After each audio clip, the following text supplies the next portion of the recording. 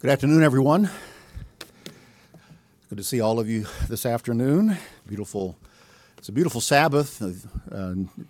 We have had a little bit of sun, I think, off and on during the day, but we are enjoying the moderating temperatures. Appreciated the special music, and it's always a joy to have that here. And it's also good to see the younger group in for the Teen Speech Club tonight. That's correct, right? That's why the others are here.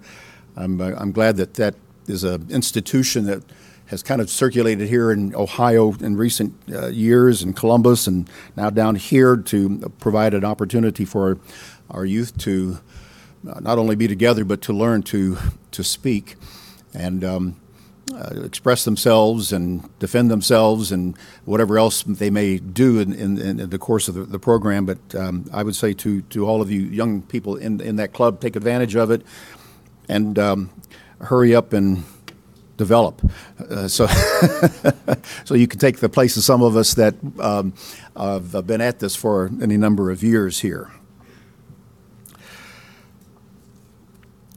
Let me ask a question as we begin today. Which side are you on in the war that is raging right now between the state of Israel and Hamas, the terrorist group that launched an invasion on October 7th, which for us was the 8th day of the Feast of God, and what the Jews call Simchat Torah, a different name, but a horrendous attack that we're still sorting through in the aftermath of. Now, nearly 2 months later, there's been a ceasefire, but it has ended, I think, as of yesterday by Israel's continued invasion, bombardment, clearing of the region of Gaza. But it took place on a holy day, didn't it? And as we watched the scenes and read about it, of course, we had church members ending the Feast of Tabernacles and getting ready to observe the 8th day when all of this broke out there in Jerusalem and Israel. And we were, no doubt, many worried about it and thinking about them, praying for them. I saw a Facebook post from a member that was in the group, and big blaring headlines, "We're under attack." And I thought, oh, that's, what does that mean? That can't be real. And then others kept popping up on my Facebook feed. I said, yeah, they're under attack. And knowing that, I've been in Jordan when there was a terrorist attack a number of years ago, and I've been in the middle of that. I can understand, and I knew exactly the anxiety that they were going through. And fortunately, everyone got out of our members and other groups and that were there at that particular time. A lot of people go to Israel during the Feast of Tabernacle period, not just our own group, but other evangelical Christian groups do that. But it was a well-timed event. I don't think it was a coincidence that it took place on one of God's sacred feast days. I read in the Bible about a powerful spirit being named Satan, who is called the prince of the power of the air, who hates the purpose and the plan of God, and who stirs nations to attack at times that can coincide with God's eternal purpose.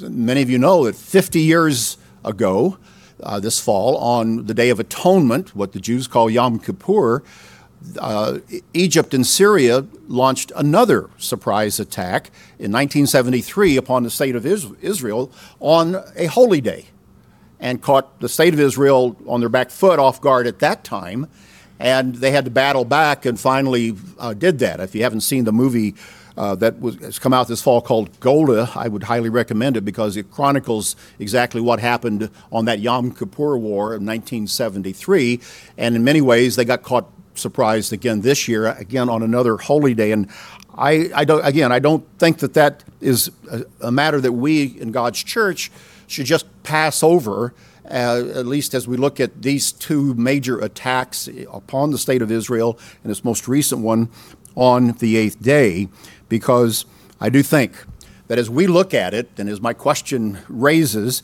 we need to understand this significant event in a context that is based upon the Bible, what we would call a biblical worldview.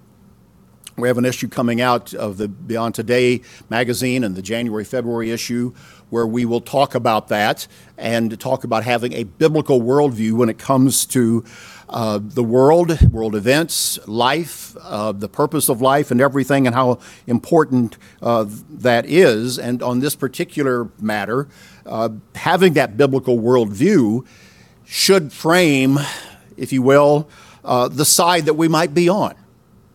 And I'll talk about that as we go along here and how we view it, how we talk about it, and understand it and explain it to people in our family, coworkers, even as we talk about it among ourselves. I do think that we should take a step back and think about this event and many other world events and other trends and events that are taking place, always framed in a biblical worldview. But on this one in particular, there's a great deal for us to understand, to review, and to understand in regard of how God looks at it, and make sure that our conversations and the way we would even explain it and have opportunity is in a way that presents it from that biblical worldview, so that we can rise above the political and highly politically charged environment that this creates, and the other issues that are contingent upon it, as I'll talk about here in brief throughout this message. You know, a biblical worldview is so important, and there are a number of books that have been written about it. I use one in a lecture that I usually give every year to the ABC class on having a biblical worldview and what our particular slant on that worldview is, and how it's even different from other let's say the Christian religions, because of the unique truths that we have from the Word of God that even added deeper, truthful dimensions to the reality of life, the purpose of life, who and what is God, what man's destiny is, because a worldview is something that touches on not only world events and history, but the basic fabric of reality and the basic purpose of meaning, and certainly all things spiritual. You know, in the Church of God, we have a very long history of involvement with the state of Israel. Just comment on that for a moment. And it began more than 50 years ago. I spent the summer of 1971 in Israel at an archaeological dig at the Temple Mount that the church and the Ambassador College was very heavily invested in, and had been and was for a number of years, where we sent students there. The year I went, we had probably 70 students from all three campuses of Ambassador College at that time. It was the summer of my life in many ways, and we were right there at the Temple Mount digging up the ruins of the ancient story and history of Jerusalem. We had contacts and maintained contacts for a number of years with the prime ministers of Israel, the mayor of Jerusalem, and as I said, we were very heavily involved there. I don't know all the details. I actually sat through a couple of these banquets that were held at the time and saw firsthand a few things, and in our involvement with that. And at the college at that time, we had all kinds of Israeli and Jewish dignitaries coming through, always lecturing and giving talks to the students in our assemblies and forums, and you develop a perspective. Because as we look at the state of Israel, it's a Jewish state. There is the Sabbath and the holy days. There is the Bible history and story in the land of Israel and Jerusalem. And there are these connections and that we have. We should understand it. And as I say, I think it's helpful, very helpful, to take a step back and recognize the broader story and what we should learn from the Bible as we view our reactions and what we think and say and how we talk about this, because it's very easy to slip into a perspective that is biased toward one point of view. And as I've noticed through the years, and as I have seen, to have let's say, a pro-Jewish or pro-Israeli point of view is one view. Is it the whole story? Is it the whole story to have a pro-Hamas view or a pro-Arab or a pro-Palestinian view? I've kind of interacted with both sides in some of the trips that I've made to Israel over the years, and have seen a few things that just make you, they broaden your perspective, I'll just put it that way, and make you realize that everyone at that level, there are human beings, human stories, and there are matters that we, from God's point of view, should always keep in mind as we frame ourselves, and be very careful that we understand what we are saying, what we are doing, and even what we may be writing at any particular time. In this particular war, one thing that I have seen is that there is a bigger reaction against the state of Israel than any past war that I've ever seen. And we're in a different world with social media, the internet, and information and visual images that have been passed around, and there's been horrific evil that has taken place with the attack upon Israel. And then there has been this tremendous reaction that is quite different, that has raised a great deal of anti-Semitism, pro-Palestinian, pro-Arab, pro-Hamas in that, and it is quite different. And we in the church need to be able to understand what the Bible says so that we can explain it and certainly have the reaction and approach to it that is from a biblical worldview. I'd like to turn to a scripture that I am calling my anchor scripture for today, and it's Isaiah chapter 2. It's not an unfamiliar scripture to us, Isaiah chapter 2, but I want to look at this as an anchor scripture and read it at the beginning. Isaiah chapter 2 is a millennial scripture. We'll usually read it in any number of sermons at the Feast of Tabernacles on any given year. Isaiah chapter 2, beginning with verse 1, the word that Isaiah the son of Amos saw concerning Judah and Jerusalem. Now it shall come to pass in the latter days that the mountain of the Lord's house shall be established on the top of the mountains. We understand the mountain in prophetic symbolism to be a nation, and God's government, God's kingdom will be established on the top of the mountains, above all other nations at this time, and shall be exalted above the hills, and all nations shall flow to it. Verse 3, many people shall come and say, let us go up to the mountain of the Lord, to the house of the God of Jacob. This is speaking of the temple and the center of the worship of God. He will teach us his ways, and we shall walk in his paths. And that will happen. That's not happened today or at any time in the past, where all nations, and that is all the Gentile nations is what it's saying, all the nations beyond Israel or Judah or any of the tribes of Israel, all the peoples will go up to Jerusalem to learn of the way of God at the house of Jacob. It says, for out of Zion shall go forth the law and the word of the Lord from Jerusalem. Very specific. And he shall judge among the nations, meaning Christ. And they shall rebuke many people. They shall beat their swords into plowshares and their spears into pruning hooks.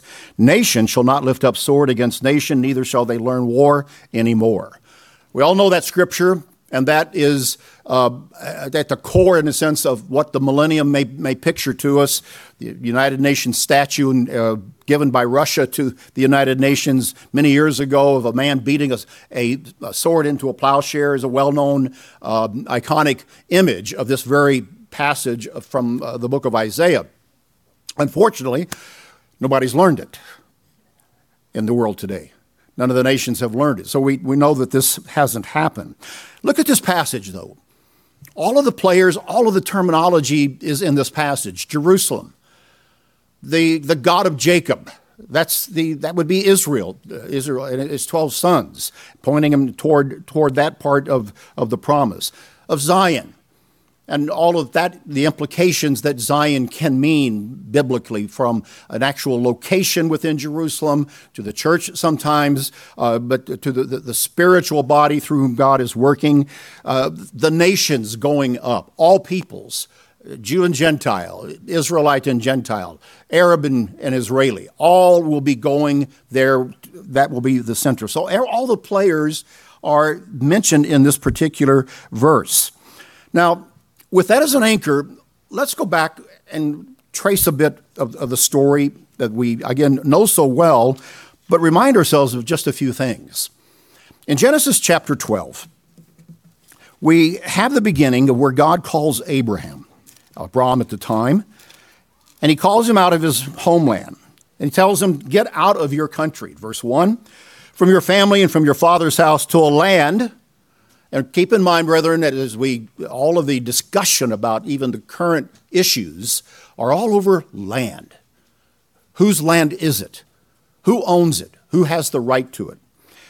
God says here that he's would give to Abraham the land that I will show you, and I will make you a great nation, bless you and make your name great, and you shall be a blessing. And I will bless those who bless you and curse him who curses you, and in you all of the families shall be blessed.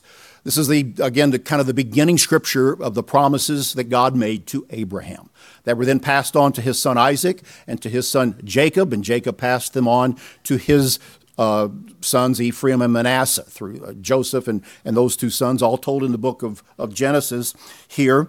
But this is the verse where it all begins. And note what we're told. The land is God's because he gives it, in this case, to Abraham and to his descendants. But it's his. And that should always be in our forefront of our mind. So that as we look at the story that begins to unfold here from Genesis 12, and the story of Abraham and his family and his descendants, we know it well. But look at some of the lesser reviewed details. If you go to chapter 16, there is the story of where, after the promise is made that Abraham was going to have a son, and you know that he and Sarah were old, Abraham takes it into his own hands and decides to go into, at Sarah's request, permission or whatever, here, take my handmaid Hagar. Go into Hagar and produce a son by her. I can't do it. And he does. And a son is born named Ishmael. Well, human nature is then what it is today. You can't have a child born of the handmaid, a servant in the household, and the wife not have jealousy. And then, of course, Isaac comes along, and poor Ishmael and Hagar have to leave. And that's one of the more poignant stories and scenes that you see in the Bible. I remember the summer I did spend in Israel. We were at some little pageant or play we were taken to, and there was a reenactment of this, and it was very, very emotional, and the players brought it out quite well. To imagine a mother like Hagar having to take her child and leave like this, it's part of the story.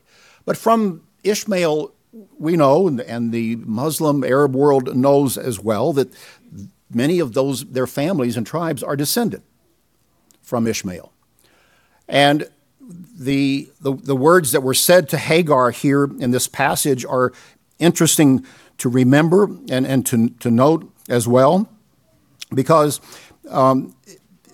God, the angel of the Lord says here, and it's in chapter 21, when they have to depart, Genesis chapter 21, the angel of the Lord says to Hagar and to Ishmael words of hope, words of part of the promise.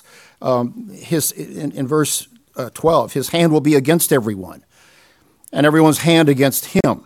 It says, he will live in hostility towards his brothers, which is a reference toward an enmity that has historically existed between among the Arabs, between the Arabs, and with the other sons of Abraham through Isaac. Verse 12 says, but God said to Abraham, whatever Sarah has said to you, listen to her voice, for in Isaac your seed shall be called. And then God assures Abraham, I will make a nation of the son of the bondwoman because he is your seed. And so there is a promise of a nation to Ishmael as well. In the story, later we find that Isaac has two sons, Jacob and Esau. And that opens another great chapter of a story in the book of Genesis. And to Rebekah, the wife of Jacob, when she was pregnant with, at that time, God tells her that there are two nations in your womb. In Genesis chapter 25, at verse 23. Two nations are in your womb. Two peoples will be separated from your body. One will be stronger than the other, and the older shall serve the younger. And so two nations did come from Jacob and Esau, and that is, again, documented and known to be a part of the story as well, the story of the wrestling for the birthright of the two. Esau sells out his birthright. He's the firstborn. He sells it for a bowl of soup. And then Jacob later goes in and deceives his father Isaac, and you know that story, to give him the blessing, which enrages Esau. And Jacob then has to flee from the scene for a number of years. But this is all part of the story that helps us to understand that from Esau and his descendants that then begin to marry with the descendants of Ishmael, we have this large body of people that are still in that same region of the Middle East, known as the Arabic peoples, whose predominant religion is Islam, which comes along much, much later in the story. But they all understand and know that they are descended from Abraham. And they know the story of Jacob and his descendants as well. If you will remember, just a few years ago during the Trump administration, one of the initiatives that was undertaken was treaties and arrangements between some of the Gulf state Arab nations and the state of Israel to create partnerships that were economic in nature and meant to try to draw people together in a, let's say, an economic framework that would mitigate the hostility and the enmity and hopefully lessen the war threat. But they were called the Abrahamic Accords. And there was some measure of success during the Trump administration. And in fact, there was a revival of that just a few months ago, prior to the October 7th war, where again there was talk even with Saudi Arabia reaching an agreement with the state of Israel, something unheard of. Of course, that's now blown apart by this latest war. But the Abrahamic Accords took their name from the affinity and the relationship, the family ties that go all the way back to these stories in Genesis that we see as the beginnings of the people in this land, and we understand the promises that God made from first to Abraham and then to Isaac, who's the son of promise, and to Jacob and to his sons there, and yet God holds out other promises for the others, all of this contingent upon, in a sense, human nature, people deciding to get along, and people living righteously. But we know the story that doesn't always happen. We come fast forward in the story to the time when God then brings the descendants of Jacob out of Egypt in the great Exodus and now is going to bring them into the land.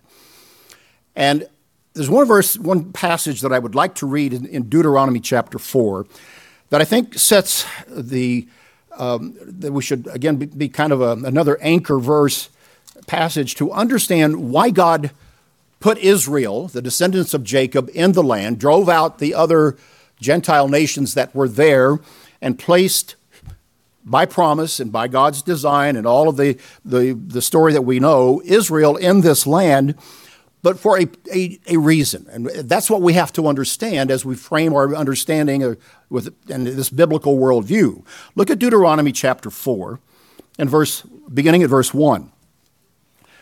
Here's what, through Moses, just as they were about to go into the land on this repetition of the law and the whole story, it says this: "Now, O Israel," verse 1, "listen to the statutes and judgments which I teach you to observe." And they had the law. They've been given that already at Mount Sinai, and the entire structure had been established, that you may live. And go in and possess the land which the Lord God of your fathers is giving you. Again, who owns the land? God. He's now giving it to the descendants of Abraham through Jacob as a gift, by promise. "You shall not add to the word which I command you, nor take from it, that you may keep the commandment of the Lord your God, which I command you."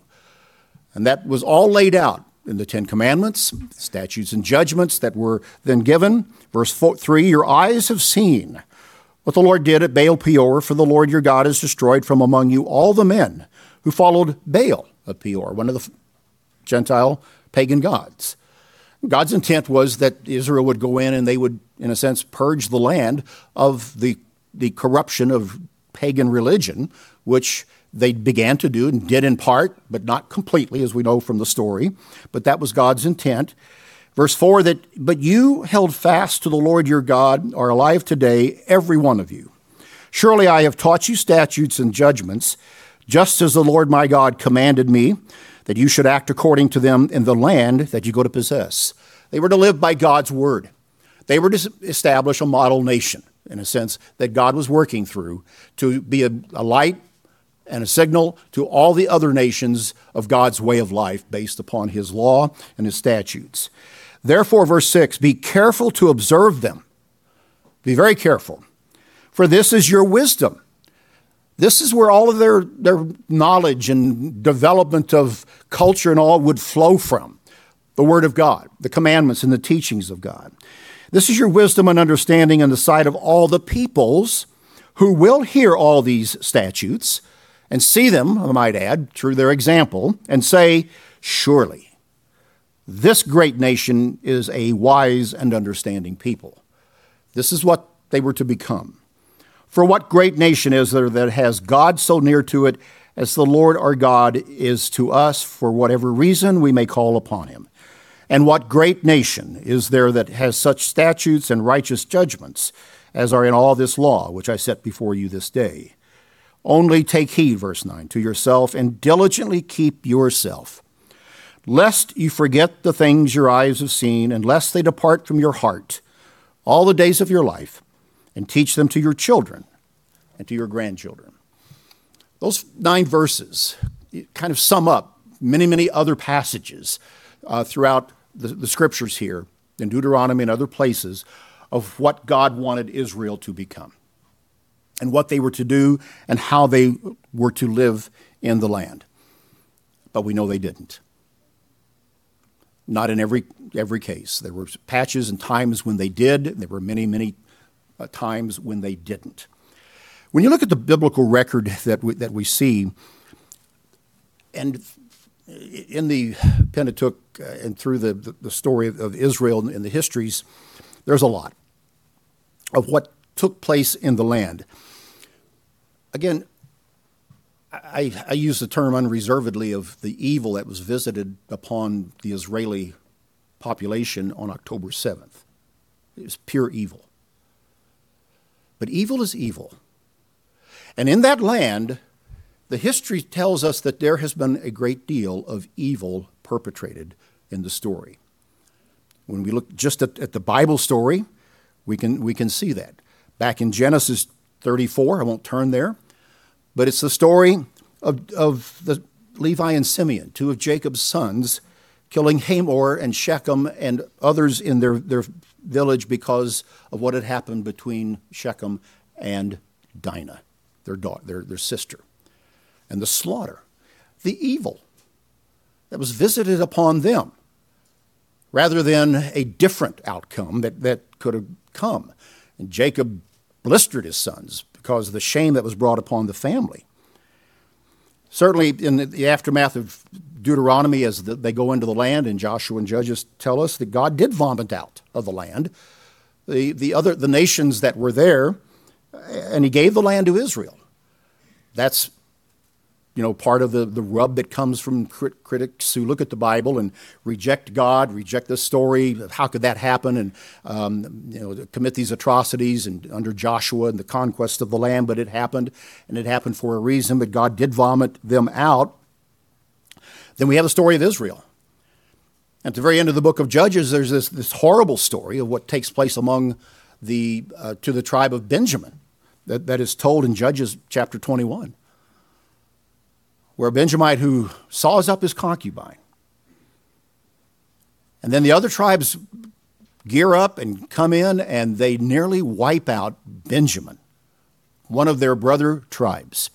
The story's told in Judges 21 to the point where in verse 15 there it says that As they looked in the aftermath of it, their exclamation was, quote, "The Lord has made a void in the tribes of Israel." A horrendous thing. And that was internecine. That was among the tribes of Israel themselves. It was an evil. It was an evil. It was an evil run rampant. Well, eventually, Israel did the same in their story. They became like the nations around them. They set up idols. They polluted themselves. God sent prophets. There was reforms. The northern nation of Israel that splits off, they eventually go into captivity, and ultimately Judah does as well. The idolatry, the sacrifices, the pagan customs, even to the point in Judah of child sacrifice, a great evil done by the king, Manasseh, is something that God eventually caused them to be driven from the land. In 2 Kings chapter 17, again, just one passage that sums it up, that fits both all of Israel, the northern 10-tribe nation of Israel, as well as the nation of Judah. 2 Kings chapter 17. We're going through this just to understand the history of what has happened in that land, and how God looks at the peoples who have lived there, whether it was the descendants of Abraham or it was peoples from other nations who came and went themselves prior to Moses, prior to Abraham, or subsequently, whether they're Samaritans or whatever they might be. In 2 Kings 17 and verse 13, it sums up what God did. The Lord testified against Israel and against Judah by all of his prophets, every seer, saying, "Turn from your evil ways." This was a kind of the primary message from the prophets. "Keep my commandments, my statutes, according to all the law which I commanded your fathers, and which I sent to you by my servants the prophets." Nevertheless, they would not hear, but stiffened their necks like the necks of their fathers, who did not believe in the Lord their God. And they rejected the statutes and his covenant he made with his fathers, and his testimonies, which he had testified against them. They followed idols, became idolaters, and went after the nations who were around them, concerning whom the Lord had charged them that they should not do like them. Quite a contrast to what we read in Deuteronomy 4, which sets up what they should have done and what they should have become. In verse 17, they caused their sons and daughters to pass through the fire. Therefore, in verse 18, the Lord was very angry with Israel and removed them from his sight. And there was none left but the tribe of Judah alone. And also Judah did not keep the commandments of the Lord, but walked in the statutes of Israel, which they made. And the Lord rejected all the descendants of Israel. And remember, it was Jacob, whose name was changed to Israel, afflicted them and delivered them into the hand of plunderers until he had cast them from his sight. And so the state of Israel, the nations of Israel and Judah as they were at the time, ceased to exist. But in God's word, there's always, and according to God's purpose, there's always hope. And God always along the way even held out hope that they would repent. But even in this darkest moment, when they were all cast from the land, there was the promise of restoration. Jeremiah 29 is a well-known verse that we understand, beginning at verse 10 of Jeremiah 29, that it kind of sums up God's desire to restore to the land the descendants of Jacob, some remnant of them, because he says in Jeremiah 29 and in verse 10, "Thus says the Lord, after 70 years are completed at Babylon, I will visit you and perform my good word toward you and cause you to return to this place. For I know the thoughts that I think toward you, says the Lord, thoughts of peace and not of evil." Thoughts of peace. Even in the worst of times, God still, in his heart, held out hope. And his intent, he made it very plain that he says, "I give you a future and a hope. You will call upon me and go and pray to me, and I will listen to you, and you will seek me and find me when you search for me with all of your heart. I will be found by you, says the Lord, and I will bring you back from your captivity." He did that. He did that under a pagan Gentile monarch named Cyrus the Great. Beginning in the year 539, when Cyrus conquered Babylon, one of the first things he did, and we read about it in the first chapter of Ezra, he made a decree to the Jews to return, to rebuild the temple, to rebuild the culture in the city. And that was a necessary part of what God's purpose was for the land and for his people.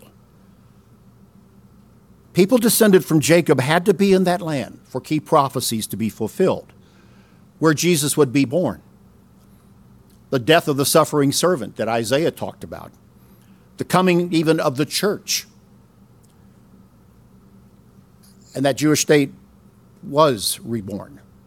And time went by, several hundred years, and Jesus was born of the line of David in Bethlehem, according to the prophecies. And then after his death, the church began.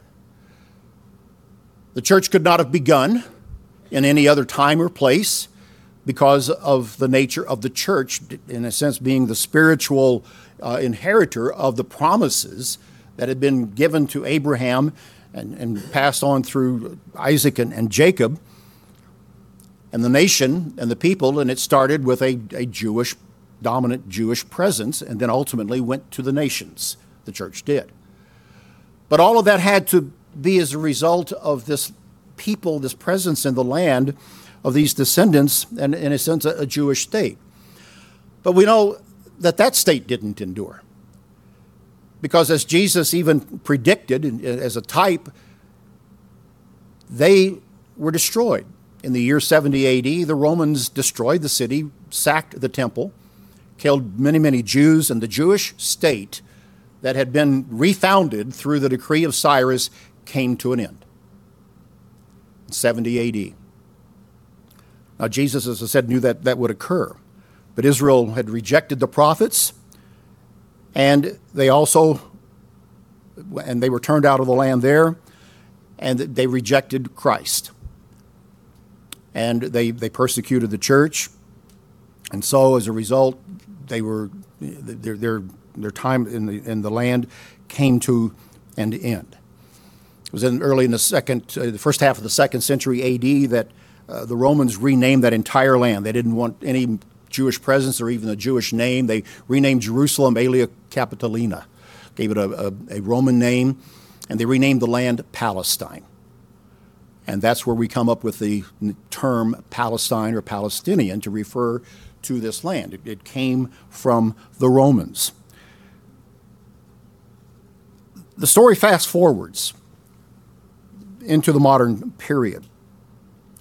When we come to the late 19th century and into the 20th century, the Jews have been scattered. The Jews have developed a culture and their dispersion that is known today essentially as Judaism.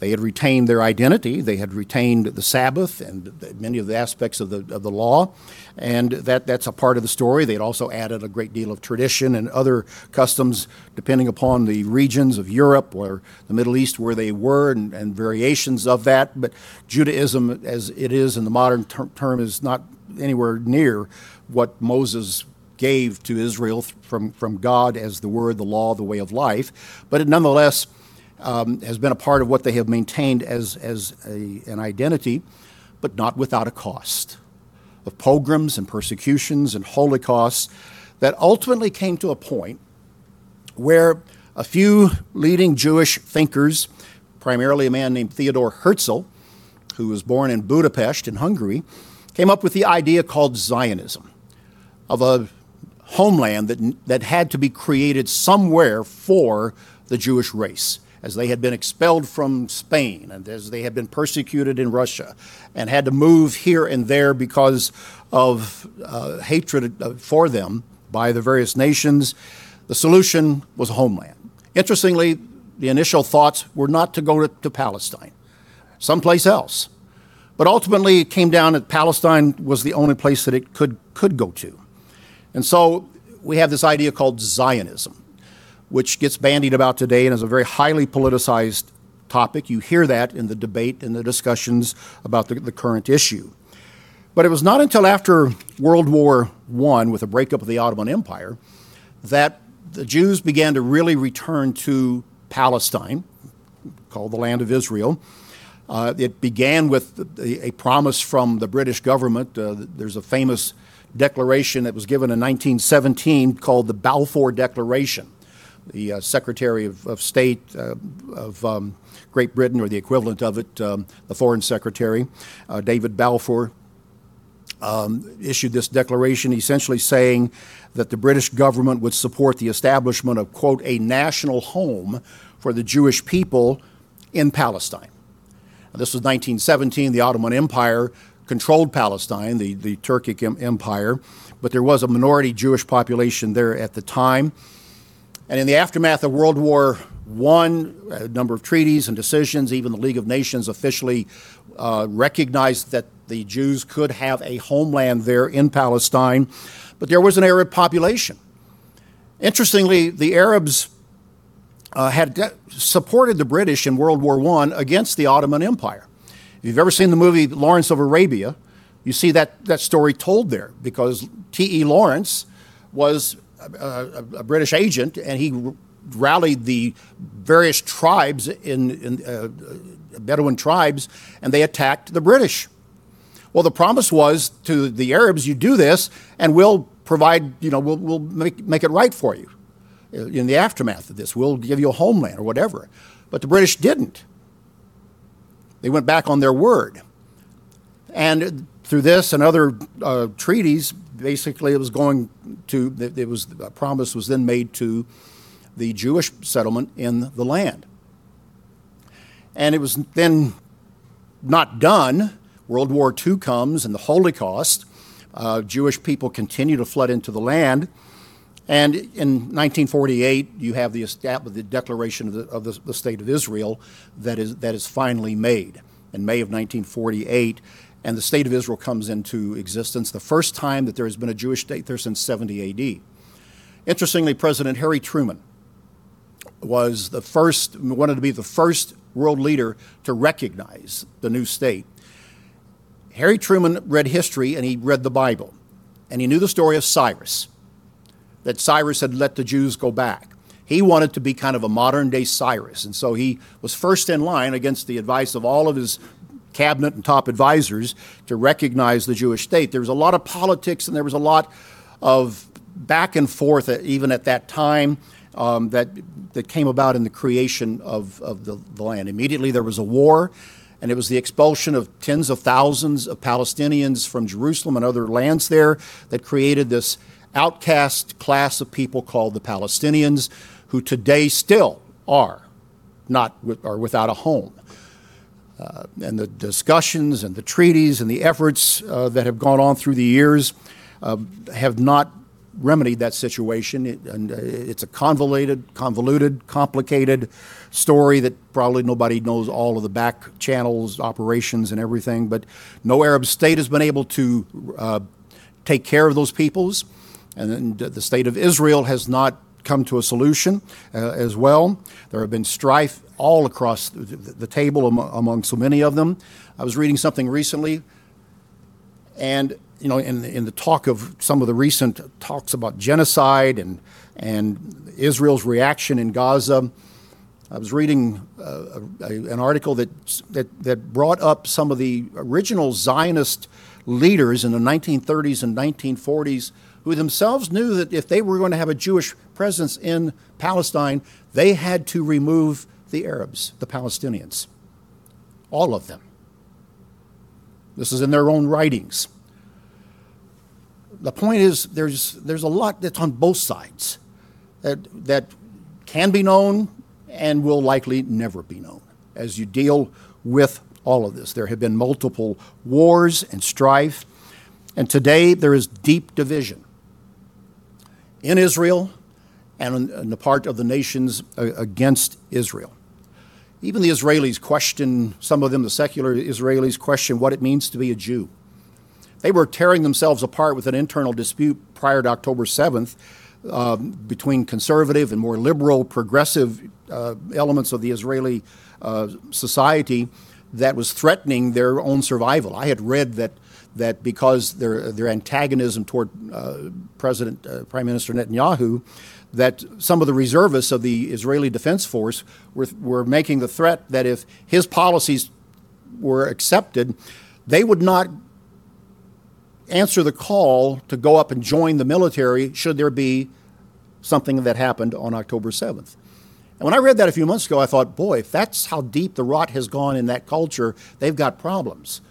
Well, October 7th came, and these reservists did answer the call, and they're on the front lines. But there will be a day of reckoning because they were caught flat-footed, and there will be an inquiry when and if the dust ever settles to lay the blame at somebody's feet.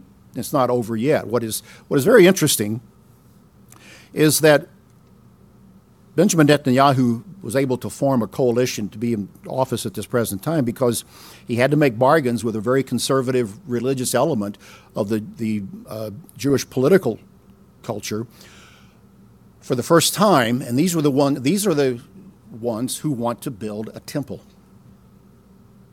These are the ones who want to build the third temple. Now, these people who have always wanted to go up and offer sacrifice on the Temple Mount every year around the Day of Trumpets, Rosh Hashanah, now they have political power. And they're helping to hold that government together. And there are people that were over there for the feast this year, went to the Temple Institute to see where all the regalia of the priesthood and all is all set up, and that's been known for years and years, for the time when sacrifices at an altar or a rebuilt temple of some sort would then be done. Well, those people now have political power. And there was fear. Part of the story is that they even actually met in an undisclosed location very, very near the Temple Mount area, the cabinet of the Prime Minister Netanyahu, and in the days leading up to the October 7th surprise. That's why that the Hamas has called this the Al-Aqsa war, because there was a fear that their plans would be to tear down the Al-Aqsa Mosque, which is a revered mosque on the Temple Mount. And so this is what is being dealt with. And this is a part of the story that is in the backdrop to what has been taking place with this war and the riots, the demonstrations, all around the world against Israel, anti-Semitic steps, and the problems that are there. I want to mention one other element. I want to take that should be a part of our view of this, and again, it's our worldview. I want to mention something about this anti-Semitism, because since October 7th, there's been a resurgence, there's been an increase in attacks upon Jews, synagogues. In one airport, there was a group that actually tried to storm an airplane looking for Jewish passengers to drag them off. This took place in Europe someplace. And demonstrations and all that is making it all quite different. Anti-Semitism or anti-Jewishness has been on the rise for a number of years, but it's now multiplied many-fold since October 7th. And it is something to note. The Holocaust of World War II certainly is a result of that. And, you go all the way back to the Bible. We know the story of the book of Esther, where this Haman wanted to kill all the Jews in Persia. That's one of the original Holocausts that was being planned right there. But God stopped it through Esther, her relationship with the king, and that story there. But when you stop and think about anti-Semitism, here's the key. It is aimed at the Jews, and for any number of reasons. But at the heart of anti-Semitism, brethren, is a hatred of God. That's really at the heart of it. It's not just a hatred for people of Jewish descent. It is a hatred of God, and particularly the Ten Commandments, the law of God. Human nature, mankind, hates that law, hates all that it means. And as I mentioned earlier, the Jews certainly have maintained their identity down through the generations, mixed in with a lot of other culture and their own traditions, but the Sabbath and the holy days with their own traditions and customs and all, at least have perpetuated, and they know their descent. They know their identity, which, as I said, some have even questioned what it means to be a Jew or an Israeli today, and things that they've lost a number of things. But anti-Semitism is bigger than that. It's really a hatred of God. Romans 1:28, Paul has this wonderful passage, or this insightful passage, I should say. And in verse 28, God says about people, about humans, even as they did not like to retain God in their knowledge. He gave them to a reprobate mind. Man has not wanted to keep God in their knowledge. Anti-Semitism is a hatred of God, and particularly His Word and His law. Now, today, anti-Semitism is aimed at the Jews, the visible remnant of Israel. But the Bible shows us something else, that tomorrow, at some point, anti-Semitism, this virulent hatred, will be aimed at the church. And we should know that. We should think about that. We should not forget it. And that should frame a significant part of our worldview. Turn, if you will, over to Revelation chapter 12.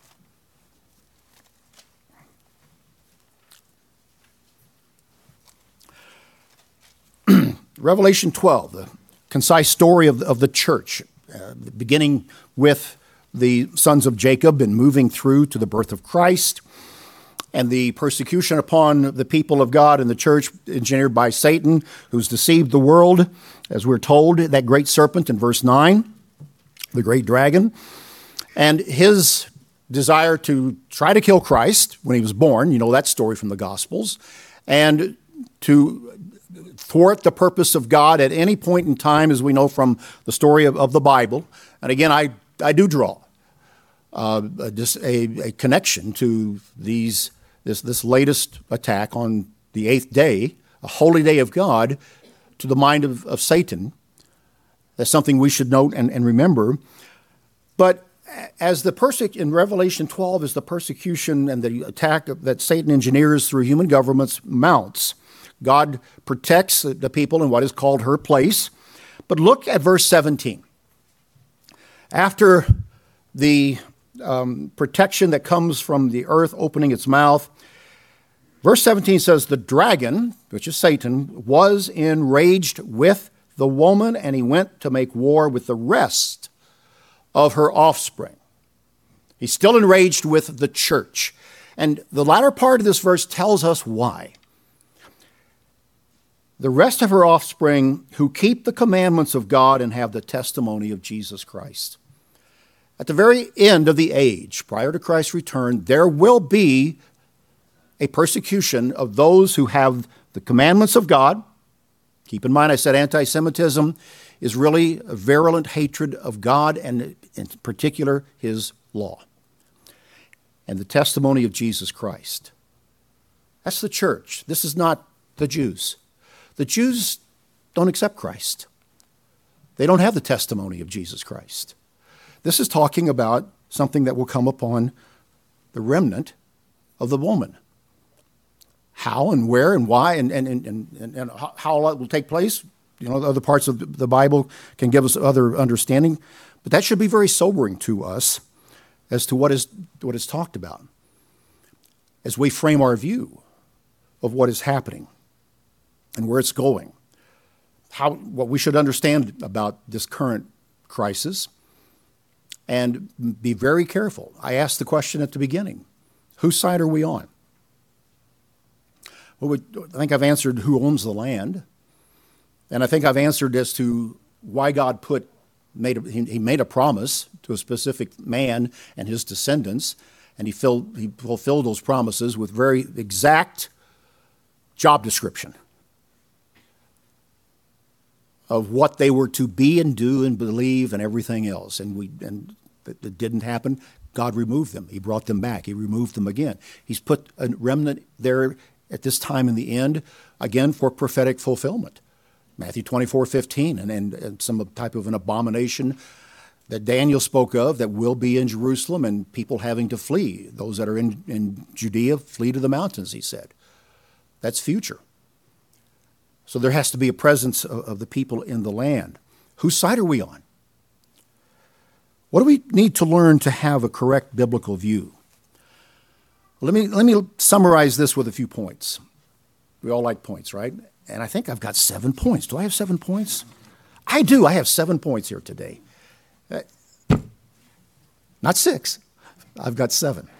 All right. Number 1, we've seen God owns the land. God owns the land. Genesis 12.